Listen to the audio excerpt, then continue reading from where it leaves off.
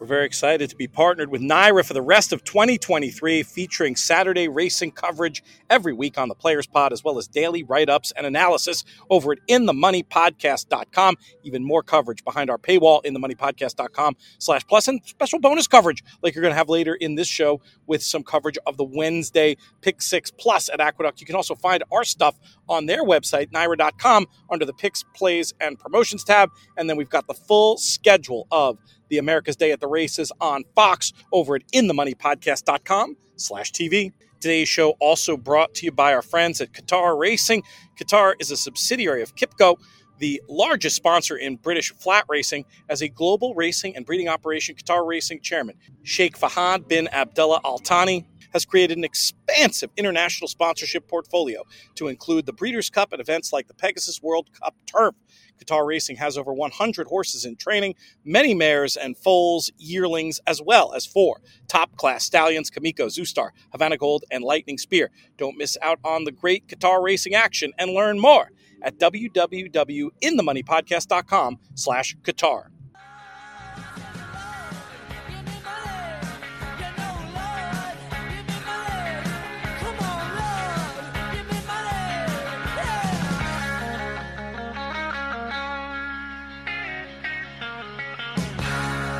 Hello and welcome to the In the Money Players podcast. This is our show for, Tuesday, July 25th. I'm your host, Peter Thomas Fornatal, back with you from the little house on the east side for the first time in a long time. Not out in the studio yet, haven't gotten that set up, but just here at the kitchen table with the bar behind me. And I am joined by a man across town coming to us from the Casa Roja. He is, and you see a little bit of that Roja in there, he is Jonathan Kenshin. What's up, JK? PTF, what's going on? I'm just sitting outside. I got kicked out of the downstairs studio. I had it reserved, and then we were a little bit late, and then Jovanina's AirPods weren't charged, and she gave me that look of like, am I going to have to jack with these AirPods charging for the next 12 minutes while you sit there and talk with Pete about who you like in the fifth while I want to get on the Peloton? And I said, oh, no, honey, I'm going to go outside and do the podcast today. Works out very well. So I just arrived in town, got here in time to do a great rainy day activity this summer up in Saratoga. Went to the movie theater in the middle of town, and at the request of Perrin, we did Barbenheimer. And let me tell you, it was a wild and fun movie-going experience, except for the fact that I was a little bit freaked out about my 10-year-old daughter enjoying a 3-hour biopic about Oppenheimer, because, I mean, I didn't know who half the characters were, what was going on, and she seemed to grasp it better than me. So I don't know what that says about me. I don't know what that says about her, but it was certainly a good way to spend a rainy Monday up here at the spa. Well, we went up to Lake George. The weather looked like it was going to be perfect. We went up to Lake George. We did the Sagamore, little lifestyle podcast in the middle of the podcast. $20, you get a day pass. You can go in and like eat lunch at the Sagamore. You can even like hang out by like the lake and like their kind of little pool area. If you're swift enough, you can go into the pool area and get when the gates open, grab a couple towels, and no one really gives you a hard time at all. I don't even think it's an illegal move, to be fair. But we did that yesterday. But it started to rain a little bit, so we had to punt a little bit early. But that was our dark day event. That's not a bad one. That's definitely a fun place to check out. Yeah, the dark day stuff is always interesting to see different people's approaches to it, whether you're hunkered down with the form or out trying to enjoy some of the other local stuff that you and G covered so well in that lifestyle pod. We encourage people to check that out. The Del Mar show we did last week was super fun as well, and we've gotten a ton of good feedback on that. You can see that if you're heading out west. Yeah, I'm dizzy, JK. I barely know where in the world I am at this point. It was great to be out there in San Diego for the Thoroughbred Retirement Foundation Day on Saturday. Met a ton of nice and interesting people, obviously all for a great cause. Got to catch up with old pals out there, and it just made me realize I've got to get in the habit of getting back to Del Mar during the summer meet as well as the fall meet. It's hard to miss a weekend here, but I mean, it's worth it. It's such a different and special experience. I imagine you miss going out there in the summer. Not that you were ever like a regular, but you hit several summers in a row out there, right? Yeah, I mean, I think I went every summer since 15 until I started, being on the Fox show here. Although there is that one summer that Austin and I, they had their contest there. They canceled here the day before because of weather, and Austin and I jumped in an Uber, went down to JFK. We flew to LAX. We spent the night at the hotel at LAX. The next morning, we got on a plane to Del Mar. We were at Del Mar for day one of the contest. I blew on day one of the contest. So on day two, we flew back to Austin. I dropped him off in Austin, and then I came back to New York, and I was back at work on Wednesday. I think the craziest part of that story is taking a plane from LAX to San Diego. It's like a 70-minute drive, right? 70-minute drive at 3:00 in the morning. If you go at the wrong time, it's a 4-hour drive. That's fair. 4 hours. So that was when I had flight benefits before some guy that worked at the Daily Racing Forum wrote an article about me, and then they researched me and I got in trouble. You're blaming me for that? No, not at all. Not at all. No, not at all. Not at all. That's low even for you. We only have a few minutes to catch up today, but I really wanted to get you on here. I think what we'll do is we'll do something very non-traditional for an early week show, and we'll do a second half of the podcast, of the audio version anyway, where it's me and somebody else going over Wednesday. What you got? You got an idea on that? No, we're gonna do. We didn't talk about this, but I think there's two things we can do. One, we can talk about a horse that's near and dear to us, the Sacred Wish, almost winning the Grade 1 for our friends at Black Type Thoroughbreds. We can talk about that. I guess was the highlight of the weekend in that Grade 1, and then we can also. We don't always have this. One of the great things about Saratoga, we can talk a little bit about who I think is possibly the Breeders' Cup Filly and Mare Sprint winner, who will be running tomorrow on Wednesday at Saratoga, Echo Zulu. We're going to get there. Let's start actually just to be a thumb in your eye. We'll start before we get to Sacred Wish with the graded action from Sunday, the match race between Nest and Clairiere. I think it's a really interesting discussion point coming out of it. First of all, incredible training job with Nest. Very interesting betting situation here where the tote had it one way. The tote had it. Didn't Clairiere go favored on the tote? Like 3-5 to 4-5 in the international betting for whatever reason. Clairiere was there 11-8. That's like our 6-5. So I incredibly confidently tipped Clairiere, basically saying, worst case here, you're getting 6-5 on a coin flip. And I really thought there was a chance that Nest, with all her work done against a 3-year-old class last year that hasn't exactly covered themselves, or her best work anyway, that hasn't exactly covered themselves in glory. I thought there was just some question whether she was even as good as Clairiere coming in. You certainly can't say that coming out. What were your thoughts on the Chouvet?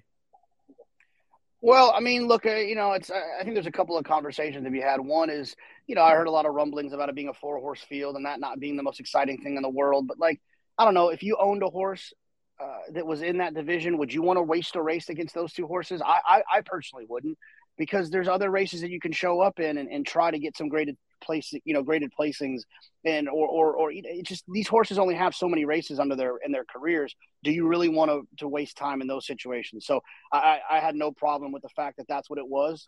I would imagine the Personal Ensign would likely be a little bit of a larger field with the Grade 1 placing involved. But so I guess my thoughts about it is that Nest hinted at being brilliant, right? She last year, and she was brilliant for a 3-year-old, but there's always that question mark of well, what's going to happen when she faces olders? And what doesn't happen very often, and people will complain about the rich getting richer and rich owners. One thing that's good about a rich owner is they don't need the money, and they don't have to sell the horse, and they can bring them back as a 4-year-old, right? Because if you and I owned Nest, she would have been in that ring at Fasig-Tipton in November. But since Mike Rapoli and Eclipse Thoroughbreds owns Nest, we got to see her run as a 4-year-old. And when you allow these horses to run as 4-year-olds and to grow up outside of their great 3-year-old years, this is what you get. And as much as I love Clairiere, and as good as I think Clairiere is, I do not think Clairiere will beat Nest again. Yeah, I mean, based on what we saw the other day, it's reasonable. I mean, we'll see big full field dynamics, etc. What did you think going in? Were you on TV for this, and who did you tip, or did you bet the race? No, I was, and I was on TV, and I don't remember who I picked. I always forget. I think I picked Nest. I don't. It's if you, it's the least of my concerns, to be fair, because that's not how I play. In multi-race bets, I use both of them. This was a race. Right. You know, I love in races where there's two horses to narrow to one. I couldn't narrow to one. I assumed it was I one of needed those for you. I assumed it was one of those. Well, just because to your point, I didn't know if Ness was going to come back a little short. I mean, that obviously you don't bring back a 3-year-old champion to win the Chevy. No offense to the Chevy. That's not why you bring that horse back. You bring her back to win the Personal Ensign. You bring her back to win the Beldame, and you bring her back to win the Breeders' Cup Distaff, not to win the Chevy. And so it would have been entirely reasonable for her not to fire her best shot. Well, she's just that damn good. She was impressive. Yeah, and maybe going to go on from there. Very interesting race figure-wise, too. I saw the buyer came back like surprisingly light. Like it's listed here in the stakes results page on drf.com as a 94. Timeform has it faster. Independent figure makers I checked in with have it faster. It also wasn't a fast pace, so I don't know. I'm not buying that 94. It looked like a triple-digit figure, and I'm assuming that's what it was. I mean, that's what Timeform had. That's what seems to be the consensus outside of DRF. Does that concern you at all that the published figure, were you aware of that the published figure was that low? And do you agree with me that it just sounds too low? No. Yeah. I mean, well, yes. I mean, look, the science is the science. But that's what's great about speed figures is that they have a human touch to them. Yeah. I will say this though. When there is a slow-paced race, they can only come home so fast. So the final time in a figure like the buyer figure is a final time figure. The final time is limited to what it can be if they go so slow early. So I don't have I guess he could have projected up, but he just wasn't feeling like he wanted to do that, which is fine with me. I don't think there's a mare in this country that can beat Nest. And if Nest isn't in the race, I don't think there's a mare in this country that really wants to beat Clairiere either. So I think those were the two best, and I think the number's probably a little light, but I'm okay with it. Let's go on to the race on Saturday, the CCA Oaks. I was rooting like a lunatic in the press box for Sacred Wish, and I was celebrating early, not because I thought she'd necessarily put the race away, but just because it was obvious she couldn't run out of the top 3, and just for what that meant for her. Of course, then there was that moment where you thought she was going to win the race, which would have been all that much better from a black type thoroughbreds fanboy such as myself perspective. In the end, Wet Paint had other things to say and gets the job done there. How did you? We talked about this one on air, so I know you liked Wet Paint. I know you liked Sacred Wish. Were you happy with how you ended up betting this race? What were your thoughts in general on the CCA Oaks? Yeah, it was a tricky stretch run, but I had said it on the Fox show leading up to it. It was a tricky emotional stretch run for me because obviously I from a betting standpoint, I singled Wet Paint. I thought Wet Paint was the horse that was going to win based off of that biased closing situation that she had against Hoosier Philly at Ellis and the Monomoy girl. And then, so that was a strong opinion I had. And I loved her in the Oaks, so I had to love her in this spot based off of that performance. But then in the stretch, it was tricky because, and I had said it on the show as well, that emotionally my wager is on Sacred Wish. After watching the George Weaver and Cindy Hutter piece about George and his wife and the tragedy that they've gone through and getting to the other side of it, I was emotionally rooting for a horse like Sacred Wish. But then also our friends Jake Ballas at Black Type Thoroughbreds, Matt Miller, and Reagan Swinbank, who the horse was wearing Reagan silks for the first time in a Grade 1. Reagan silks made their debut, so it was a tricky emotional stretch drive for me. But yeah, I know what you're talking about. At the top of the stretch, you knew that she was going to get that Grade 1 placing, and I know there are friends, and I promise I would say this if they weren't. The run they are on, purchasing privately, and getting black type and graded stakes with horses is unbelievable. Crimson Advocate won at Ascot, passed the Champagne, was second in a Grade 1 after they bought her as a maiden. Hidden Connection won a graded stakes after they purchased her. Sacred Wish, another one who's Grade 1 placed. I mean, they are on a serious run, and very proud of what Maddie and Jake are doing. Let's talk about Monmouth. I don't know. I assume you had the second screen situation, watching all of the action down there. We had the Haskell Stakes, of course, the big one of the day, one of the two grade ones. And in the end, Go Rocket Ride stepped up big time and got the job done. And I got to say, it sounded like all the rumblings out of the Mage camp going in about how he was maybe a little bit of a short horse, how it was more of a prep. That's exactly how it played out, because he went there to win the race, and it just looked like he got a little bit tired. And a canny ride and a terrific finish by Mike Smith, and seeing Richard Mandela and Mike Smith in the winner's circle there, that was nice too. I mean, I wasn't clever enough to bet the horse. I certainly understood the horse, but very interesting new player in this 3-year-old scene. How much did you like Go Rocket Ride? I didn't. I mean, I was an Arabian Night guy myself in that situation, and the pace, it kind of cooked up a little bit, and he had some company on the front end. But Mage ran extremely well, and I think Mage is set up nicely for the Travers. We'll see what happens this weekend in the Jim Dandy. If I'm not mistaken, I think Forte's adding blinkers, so that could be interesting to see if that kind of gets him going in the right direction. If that's not true, I don't know who's adding blinkers, but someone is. I mean, it's going to be interesting to see what happens. I mean, that could turn out to be one heck of a Travers. Archangelo, if I'm not mistaken, is going to pass on the Jim Dandy and train up to the Travers. So you could have the Belmont winner, the Derby winner, and the 2-year-old champion all in the same race. And hopefully the 2-year-old champion comes in off of a Jim Dandy win. That makes one hell of a storyline for those 3 horses. And look, I'd imagine a horse like Arabian Night will show up there with all this time. Baffert loves those big races, and maybe Arabian Night needed one. And so it really kind of could turn out to be one hell of a race.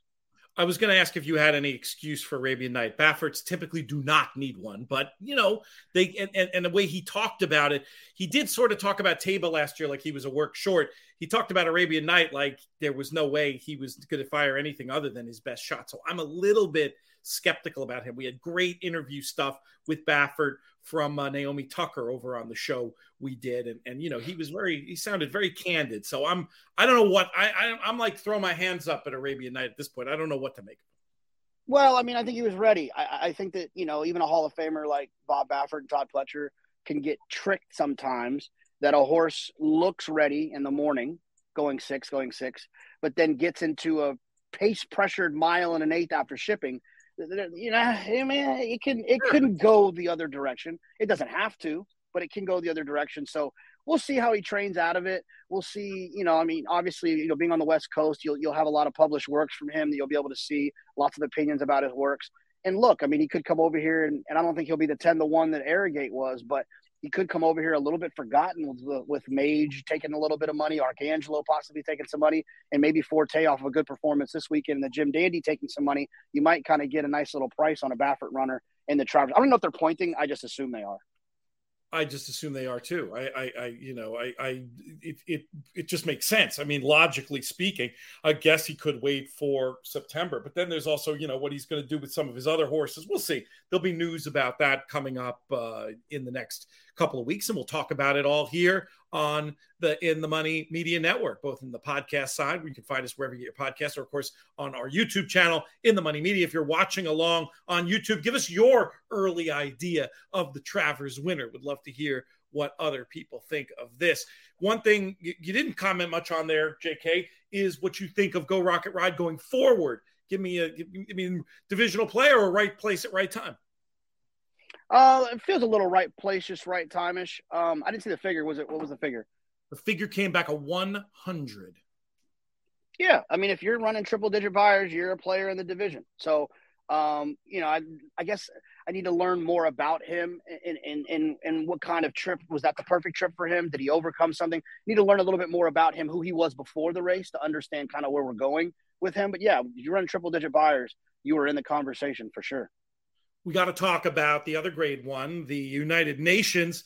We're proud to work with the New York breeding program on here.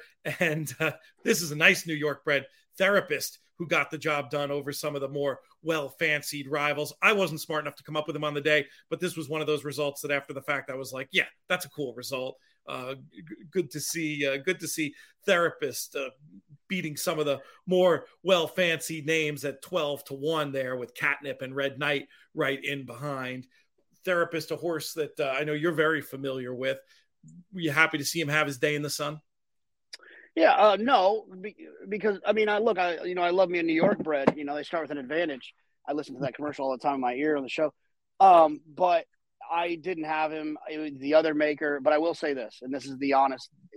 This horse gives me such anxiety because, he's been on our shows a bunch, and every time he runs, every time I look down at his name, I can only think of that skit on SNL, and it makes me very, very uncomfortable that I'm going to say the wrong thing. Yeah, because that would be it. That would be the end of you on TV, and that just makes me very uncomfortable. I know some of the taunting along these lines you've done with your co-hosts over the years, so we might just call this one. We might just call that one karma. You're right. It's true. I messed with Lafitte one time leading up to Derby, and I felt bad about it, but he's a professional. He handled it. And I think this was this a case of the other maker that we got that you got done there? I mean, yeah, this is a horse betting wise, it was a horse that would have made sense as a deep include, but I thought it was hard to key around. Catnip ended up getting absolutely hammered. I was surprised at the amount of money that one took. But the horse was probably a little bit of an overlay, at least for includes and such. But not smart. Yeah, I like you, not smart enough to figure it out. And then whatever, I would have blown my double anyway because I was all about Arabian Night in the big one. So it just sometimes that's the way the cookie crumbles. Any other thoughts on the Haskell Day action? No, I mean the only thing I'll add is I thought Search Results just had a really tough trip. Uncomfortable, doesn't like being in between horses, and that's where she spent the majority of her time. I still think that she's probably a cut below the Nest and the Clariers of the world, but she's got a grade 1 with her name on it. If she can just find the right spot where one of them's probably not. That's an interesting observation. It does seem like I've made a lot of excuses for Search Results, but it's getting a little frustrating. It's just getting a little frustrating to have been on side of so many times. Shotgun Hottie, the one who got the job done in the Molly Pitcher Stakes, that figure was a 98 for that daughter of Gunrunner. Before we get out of here in this truncated first segment, we do have to take a minute to look up north to Canada, where we had the two historically key preps, the Woodbine Oaks and the Plate Trial for the King's Plate, the newly renamed King's Plate, which will be happening, I think it's August 28th. Still trying to figure out a way, JK, if I can get up to Toronto for a day trip. If you know anybody with a private plane making the journey who wants somebody to make them cocktails on the way, let me know, and maybe I can get that bartending gig. But this was a year where I loved Wickenheiser going in, and I felt like you could make the case that Wickenheiser in the Plate Trial was a little bit pace compromised, but boy, it just didn't. Neither race came back fast, but really, in particular, the King's Plate Trial didn't come back great. So I'm wondering if this isn't a year where instead of these being the two key preps, that this is wide open for a Mission of Joy or a Calic to come from another form line and get the job done here. We ended up figures for both of them. The fillies went a little faster. I think the numbers came back like 84 and 81. I lost it here on my sheet that I'm frantically searching for. But just curious to get your thoughts on any of the action we saw up at Monmouth, especially these key preps for the King's Plate. Yeah, I mean, there was nothing that really grabbed me in terms of the two winners, the two Mark Casse runners. The winner of the Plate Trial, but then also, we've seen often before what can happen from time to time is they'll run these, they'll run the fillies in there as well. So I would imagine Elysian Field, for sure, would be considered as a potential runner. But to answer your question in a couple of different ways, and to also shamelessly plug, for one, I do know someone who might be going on a private plane. But if you want to get on the plane, you're going to have to call it Calic. Because Bob Edwards he's a Bohemian man all winter long. He'll be very offended of you not pronouncing it Calic. Okay, Calic. So that's the first one. Thank you for that. The second thing is all. I mean, look. The other thing is, once we get done here, I'm going to head over and we're going to record JK +1 with Bob Edwards. So that's going to be fun. And And I will say this, and this is I share stuff on these airwaves because there are airwaves more than I do other places. But I am not joking you. Last summer, we were at dinner. It was me, Bob, Chad was there, and we were having a great time. And Chad, we have it on video, which we probably could ever release. He told Bob when this horse was a 2-year-old that Kalik's going to win the Queen's Plate. And I think he said Queen's Plate because at the time it was still the Queen's Plate. Now it's going to be the King's Plate. Yes. But he told Bob, and so we joke with Chad all the time that we're going to play that video on the jumbotron when Kalik's getting the trophy. So I hope he did it. No, like, I mean, for heel style too. I hope he was like getting. He did. He was pointing. It was hilarious. It was very funny. What does the name Bob mean? Dying laughing. Now that we've got on this. It's a Bohemian beer. It's like their Budweiser. Oh, okay. Gotcha. Yeah. Okay. Yeah. I thought you meant Bohemian, like artsy, not like, actually, coming from that part of the world. Gotcha. Well, we'll get a keg for the plane. I'll pour. Maybe we can make this work. But yeah, so that is actually a really, really good, really good early word there. I don't know who else is pointing. We'll see. There'll be articles. Maybe we'll do a whole King's Plate. Surely the week of we'll do a King's Plate preview show. Maybe we'll even try to do something early. Any excuse to have Jim Lawson back on the airwaves. Always love chatting with him and talking about his breeding operation. He's done, and the decision to make it the King's Plate. There's a lot of interesting stuff to unpack, and we haven't visited with him in a while. So maybe that'll be coming up sooner rather than later on these airwaves. You did a good job name checking the the winners there, but just to make sure not to give short shrift, it was Elysian Field with the 83 in the Woodbine Oaks, and it was Paramount Prince in the plate trial. Good day for Mark Cassie. I bet all his runners early. They didn't win, and then started to oppose him, and he stuffed me in a locker. Not an unfamiliar situation with me and Mark Cassie, I have to say. Just one of those trainers tricky for me to get on side with. What else, JK? Do we have any other closing thoughts? We got the plug-in for JK Plus One. We'll have a big week of stuff on these airwaves. Folks can always check that out. Sign up for our free newsletter in themoneypodcast.com/email. And if you want even more, and boy, is there more this summer, in themoneypodcast.com/plus. We got Nick doing his notebook for Saratoga in addition to the free picks, and Frank Scatoni now doing the same for Del Mar with his Frankly Speaking column. Any other plugs to get in, messages, etc.? And by the way, do you pipe in the bird sound like they do at the Masters, or is that actual birds there in the backyard with you? No, I think there's actually a bird here, and sometimes they come a little bit earlier in the morning too. But no piping of the sounds. That's a real full meal deal. No plugs really. I think what's this week? We're excited about. I'm excited to watch Echo Zulu run. I think she's freaky.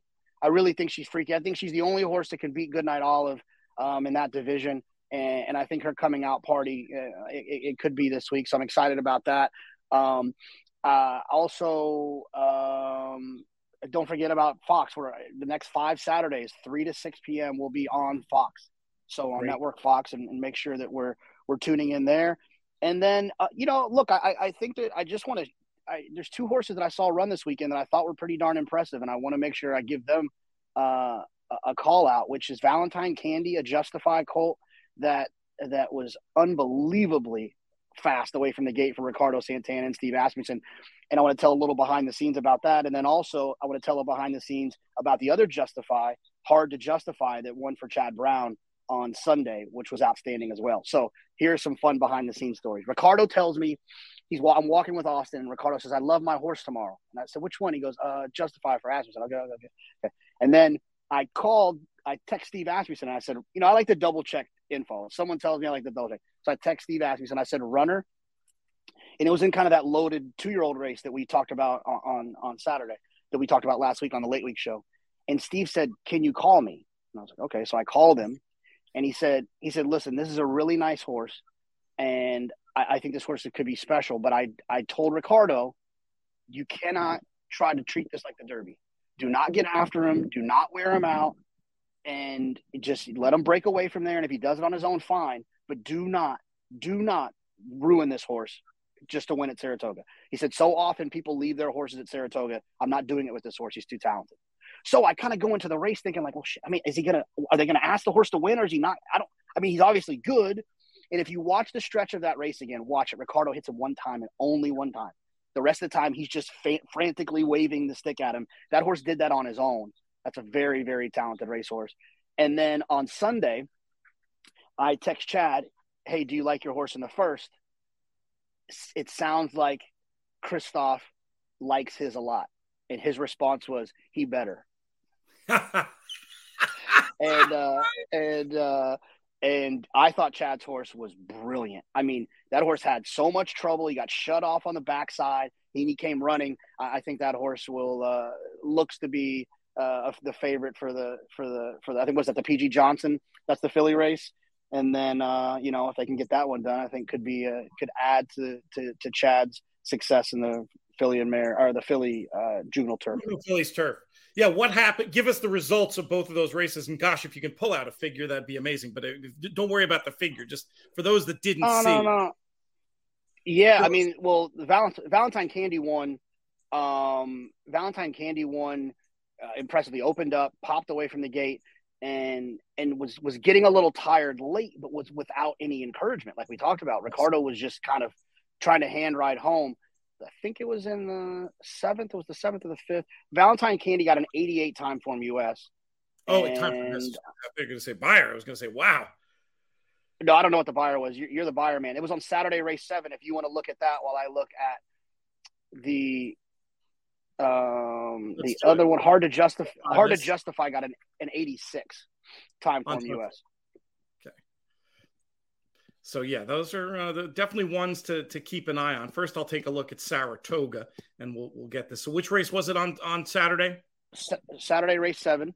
Saturday, race 7. We'll pull that chart up here momentarily. Valentine Candy beating this big full field. Very similar, 66 on the Beyer speed figure scale. These are hard races to make figures for. I would not hold that number against. And then what's the Sunday one? Sunday race 1. And it was in the very first race on Sunday. That one came back at 59. But again, I would not. We see this time and again where they on the turf particularly, they end up improving like leaps and bounds. So I think that your high praise is still justified. Yeah, I mean, look, not blazing on the scale, but man, they were both visually impressive, and like you said, sometimes those 2-year-old numbers can be a little bit tricky, especially with a turf course that's drying. That's had rain off and on throughout the week. I think sometimes figures can be a little bit tricky there as well. So every reason to improve, every single reason to improve too. So I'm not going to discount any of that high praise from you, Jonathan. All right. Our half hour is past. We're going to let you get on with your day. Let me get on with mine. We'll have something coming up in the back half of the show, probably a look at Wednesday's races. Leave that with me. Again, if you're watching on YouTube, check out all our podcasts. We got a lot going on. We recommend people check out the Black feed. That's the best way to get all the shows in the Money podcast, in the Money Media, wherever you get your podcast. You'll figure it out. If you have any trouble, reach out to us. JK, until the next time. It was fun covering the big day at Woodbine on Sunday, the Kings Plate preview day for our friends over at Sky Sports Racing. And we are especially excited in this big ramp up to the renamed Kings Plate to partner with Woodbine for not just that, but throughout the 2023 season. The great racing north of the border at Woodbine continues with graded stakes all summer. Got the Kings Plate, and then in September, the Woodbine Mile. Must watch days this weekend. Make sure to check out the Grade 2 Seagram Cup for 3-year-olds and up, going 1 mile and a 16th on the Synth. Do not miss out on the action, and for much more information, go to woodbine.com. Don't want to forget to give out our Adelphi Performance of the Week. So much to choose from. Matt Katera and I went back and forth on a few horses. We ultimately decided to give the award to Anisette and that big win in the San Clemente, probably making her a favorite for the Del Mar Oaks coming up. We'll see what comes in to invade, but she looked tremendous in the paddock and just put on the afterburners. It was just explosive. It was one of these type of performances that the figure, while solid, I didn't think told the whole story. I really think Anisette, a filly to watch out there. Terrific performance by this runner, trained by Leonard Powell, who races for Eclipse Thoroughbred Partners. Umberto Rispoli getting the job done the other day and making it look easy. Very impressive stuff. now that I'm back in Saratoga, really looking forward to getting to hang out with a lot of the Adelphi crew. We've got our seats up in the stretch every day. Matt will be there. He is a fantastic guy to talk to if you're thinking of getting involved in horse ownership, and very accessible up here at Saratoga as well. I highly recommend reaching out. You can find his info on their website, or you can reach out to me, and I'm happy to put you in touch. As far as horse racing partnerships goes, there are a lot of good ones, but I have been blown away by the level of communication and transparency. Being a part of this Adelphi partnership for over a year now, I'd say it's improved my horse playing by getting a sense of exactly what goes into the training and owning and racing of these horses. And it's frankly just a really cool group of people to hang out with. You can learn a lot more at adelphiracing.com. PTF back with you. I've moved from the little house on the east side down to the Mohawk Pool Club in lovely Niskayuna. Hopefully I don't sound too bad. There's a bit of an echo in here. We might have an interruption or three, but we're going to make the magic happen as we talk about this Wednesday card at Saratoga as promised. And to do it with me, we bring in one of the people I always like to talk to about any circuit I'm betting, especially New York. He's Nick Tamaro. Nick, how are things? I'm doing great, Pete. Ready for a new week at Saratoga, no doubt about it. How'd your weekend go wagering-wise? It was a little underwhelming, but it's funny. I actually was looking through. Somebody is following my picks and giving me stats every day, and I was alarmed at how many winners I picked relative to my wagering performance. It was one of those where it's hard to string together 3-to-1 shots in any kind of lucrative fashion. But it's a little bit of a take what they give you. I guess my problem is that my best opinions have not really been all that great. So that's been kind of one of the drawbacks. But I know from years of doing this that you just have to get one right. That's it. You get one, and that's all that matters. It only takes one, as we often like to say. And it's funny you mentioned this on the heels of the combo with JK, where I was looking back at a race and saying, "Who did you pick?" And he says, "I don't remember." And I laughed. But he's talking about in his wagering, some races he's using 4 horses equally, so who he picked isn't so important. Maybe that's some of it too, is a top pick is a top pick, but it doesn't necessarily mean you've pressed it even. Right, exactly. Yeah. I mean, and the thing is, when you're picking every race, you're inevitably going to pick some favorites. You're going to pick some shorter priced horses that you're not really all that jazzed about betting. I've not had a number of big price winners. But I've also been able to get a few home. So I just, I need to find the ones that go off a little bit better, pay a little more, and bet them sufficiently. Let's talk about the honorable miss before we get to the pick six, a race on paper that very much shapes up like a match. Who are you with and why? I think Echo Zulu is a complete cinch in here. I don't see how she gets beaten. I've always been, I guess, kind of a Frank's Rocket fan / sort of detractor at the same time because she's cost me so much money over the years. But she was very good earlier this year and I guess late last year as well. But just beating what I thought was a significantly weaker group of horses. I'll be interested to see how the first furlong or so shakes out and if Echo Zulu tries to open up comfortably and see how close Frank's Rocket gets to her. I thought, maybe Junior was a little bit more conservative with Frank's Rocket last time. It's also because she broke from the rail, even in a small field. But I've been impressed with Echo Zulu from start to finish. I thought she ran extremely well in the Breeders' Cup, coming off of just one prep and a bit of a layoff. And again, I mean, it looks like a race where she's just going to take it to him from the start. I'll be surprised if she loses. A horse we've been dying for the cutback since, early in the 3-year-old year. The more I look, though, thinking that Echo Zulu is going to be long odds on and you might get a halfway decent price on Frank's Rocket, on her body of work on speed figures, she shouldn't be twice the price of Echo Zulu, should she? And that's what she's going to be, or am I missing something there?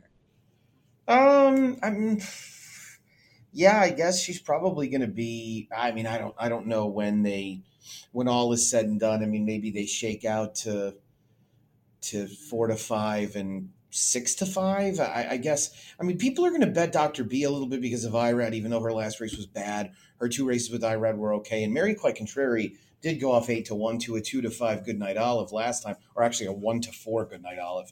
So she'll get a little bit of money too. Echo Zulu's a very popular horse with an excellent Saratoga record, so it's pretty easy to gravitate there.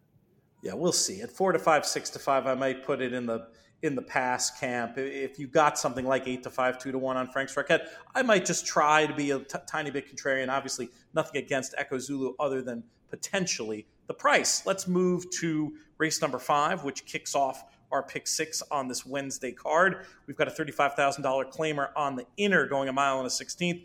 And no surprise here, big full field signed on. Which way will the Tamaro dollars be going? You know, the two droppers from the meets, generally the meets' two most prolific barns, except for this year when Linda Rice is winning at about just as high a percentage. I'm talking of Quality G and St. Joe Louis, both of whom come in on drops for Chad Brown and Todd Pletcher, respectively. St. Joe Louis has run for a tag before. It's kind of amazing he scared everybody away at the claim box on both of those occasions. I wonder if he'll get taken now off the layoff. And Quality G is also coming in for a tag for the first time. Todd's 23% on the turf doing this $1.65 ROI. I think the edge to me belongs to Quality G because he's got more speed, first of all, and he's drawn inside. I think that'll help him really procure a forward position. St. Joe Louis also seems like kind of a career loser, 7 second-place finishes in 11 starts, 10 of which didn't involve a victory. So he's one that just seems to have a pretty serious case of camera shyness, and he kind of snatched defeat from the jaws of victory multiple times last year. So I'll mainly start with Quality G. I'll use a little bit of St. Joe Louis, and Billy's got issues. I don't really see going much beyond that. The pace likely comes from Little Bro Coop, who I think will be, if he's not on the lead, he'll be close to it, but his turf races don't really bowl me over, and I think Jose Camejo regrets this claim for $75,000. Moonwatch, do you give any chance as a first-time gelding with some decent blood, ex-Euro? I mean, that doesn't jump off the page or anything, but just another one that I was considering mixing in there a little bit. Yeah, Jonathan Thomas does not really have a barn with many claimers in it, so this feels like a horse that maybe he got from overseas, and they gelded him, and it almost feels like he's realizing, this horse just really can't run. And so that's why they're putting him in for a tag. He kind of bounced him around Kentucky, worked him at Keeneland on the 6th, worked him at Turfway on the 21st, which there's a gap in there, and now he's sending it up. It just doesn't look like my kind of setup, so I'm not interested, but I could see people maybe going there since he's a little bit of a fuzzy. Definitely not one I would trust, but I was just thinking if the board just tilts to those two other obvious ones that I will be using, certainly if the board just tilts completely to them, maybe sneaks away at a silly price. I don't know. Just one I wanted to put on people's radars in that one. Race 6 is a 3-year-old Billy New York bred allowance race going a mile and an eighth, and I was trying to find a nice breeding angle to play or something of that ilk, and I didn't really come up with one, but I did think that made me give a narrow vote to the 1 Ichiban to reverse form with the 5. Big Hazel has run that big race since the 2 clashed, and maybe a little bit better suited to the distance than that one. There'll be a few others in the betting here too. I picked at 1-5. What do you think? Yeah, I don't have much different to say. I will tell you that the 25th, the first race on the 25th of June is one that the Beyer Speed Figure team got disastrously wrong. And I say it so strongly because they moved this figure up 15 points afterwards. That's a lot. So if you looked at Ichiban when she was running on July 15th here at Saratoga, that 74 was a 59. And if it had been a 74, then this filly would have been probably 6-5. And instead she went off 3-1 and won. And now Linda Rice is bringing her back very quickly. Third off the layoff, horses on dirt coming back off of wins in 2 weeks or less.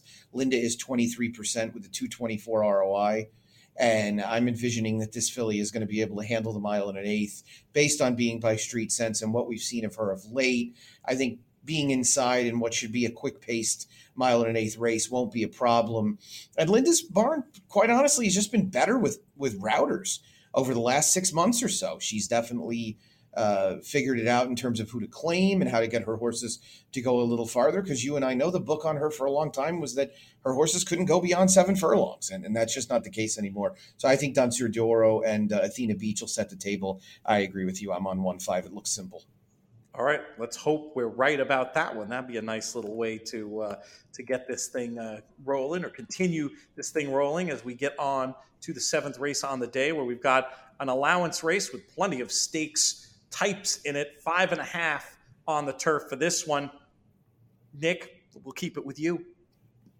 Yeah, so I want to get probably a little bit more bold here in terms of multi-race plays and single outlaw kid. My fear is our shot. I don't fear Arrest Me Red. I don't really know if Arrest Me Red is in one piece anymore. I suppose only if the Lasix gives us a miracle turnaround or something. That's the only thing, right? It's the only thing that could be a mitigating factor. But otherwise, I don't think he has looked particularly good in his last couple of starts. I'm not enamored with his performances. I know Irad getting back on is probably a little bit of a decent sign, but I've been underwhelmed. And this also looks like it's going to be a slow-paced race. And if it's a slow-paced race, I'd rather Outlaw Kid, who's going to get an excellent stalking trip from the outside. He's been a sharper horse with Javier, and that was a very strong pace he got involved in last time at Woodbine, and I felt like he really grudgingly gave way. I think the 5.5 suits him ideally. I do, as I said, I fear our shot a little bit because I do think that he's elevated his game in his last 2 starts. I want him to do that in New York, though. And I know maybe I'm splitting hairs a little bit with that, but this is a horse who seems to have gotten better as he ran maybe against some lesser types. I know Bound for Nowhere 2 back was a horse that he beat, but that was not the quintessential Bound for Nowhere. Allegan, who was behind him in the Get Serious, did come back and win the Wolf Hill on Saturday. So there's good running lines there. But again, I want to stick to Outlaw Kid. I'm with you. We're reading each other's email on this one. There was I wasn't sure if it was a combination of things last time. Definitely, though, the flow move up from the last race was also, was back a little quick there potentially. And I think you made the key point about, I think this turf course just probably suits this horse more than the more galloping turf sprint course that Outlaw Kid was on last time. So I'm all about the 9 in here. Hopefully we're both going to be right and be in good winning position through the middle of this pick 6, because we're going to have a lot of the same numbers on our tickets as we go back to more New York bred action for 3-year-old fillies going 1 1/8 in race number 8, a race that I struggled with this one, and I just sort of defaulted in the end to Sweet Mystery, who I didn't particularly trust, but I thought was going to get the best trip, and BB's Busted, a horse that I thought had an opportunity. Also, I don't exactly know how the trip is going to work out. I don't know exactly where she's going to be positioned, but this 8-year-old mare is just in career form and seemed like one you probably wanted against this group, and we can break out the old Finger Lakes route in the stretch for BB's Busted potentially. But curious to know, first and foremost, do you have a strong opinion in here? I don't. I think it's very hard to have a strong opinion in here. I picked BB's Busted. I thought she made sense really from a distance perspective. I think she's the likeliest to really be at her best around 1 1/8. And I mean, boy, this shapes up as a real war of attrition in the final quarter of a mile. Her win last time out, I know it came against very common horses, but she completely blew the brake. She spotted them multiple lengths coming out of the gate and then really grinded them down late to get up for the win. I thought it was an impressive performance, all things considered. And so I could see her at least running back to that. The key here is you can't have an overwhelming amount of confidence that Amanda's Folly is really going to excel at 1 1/8.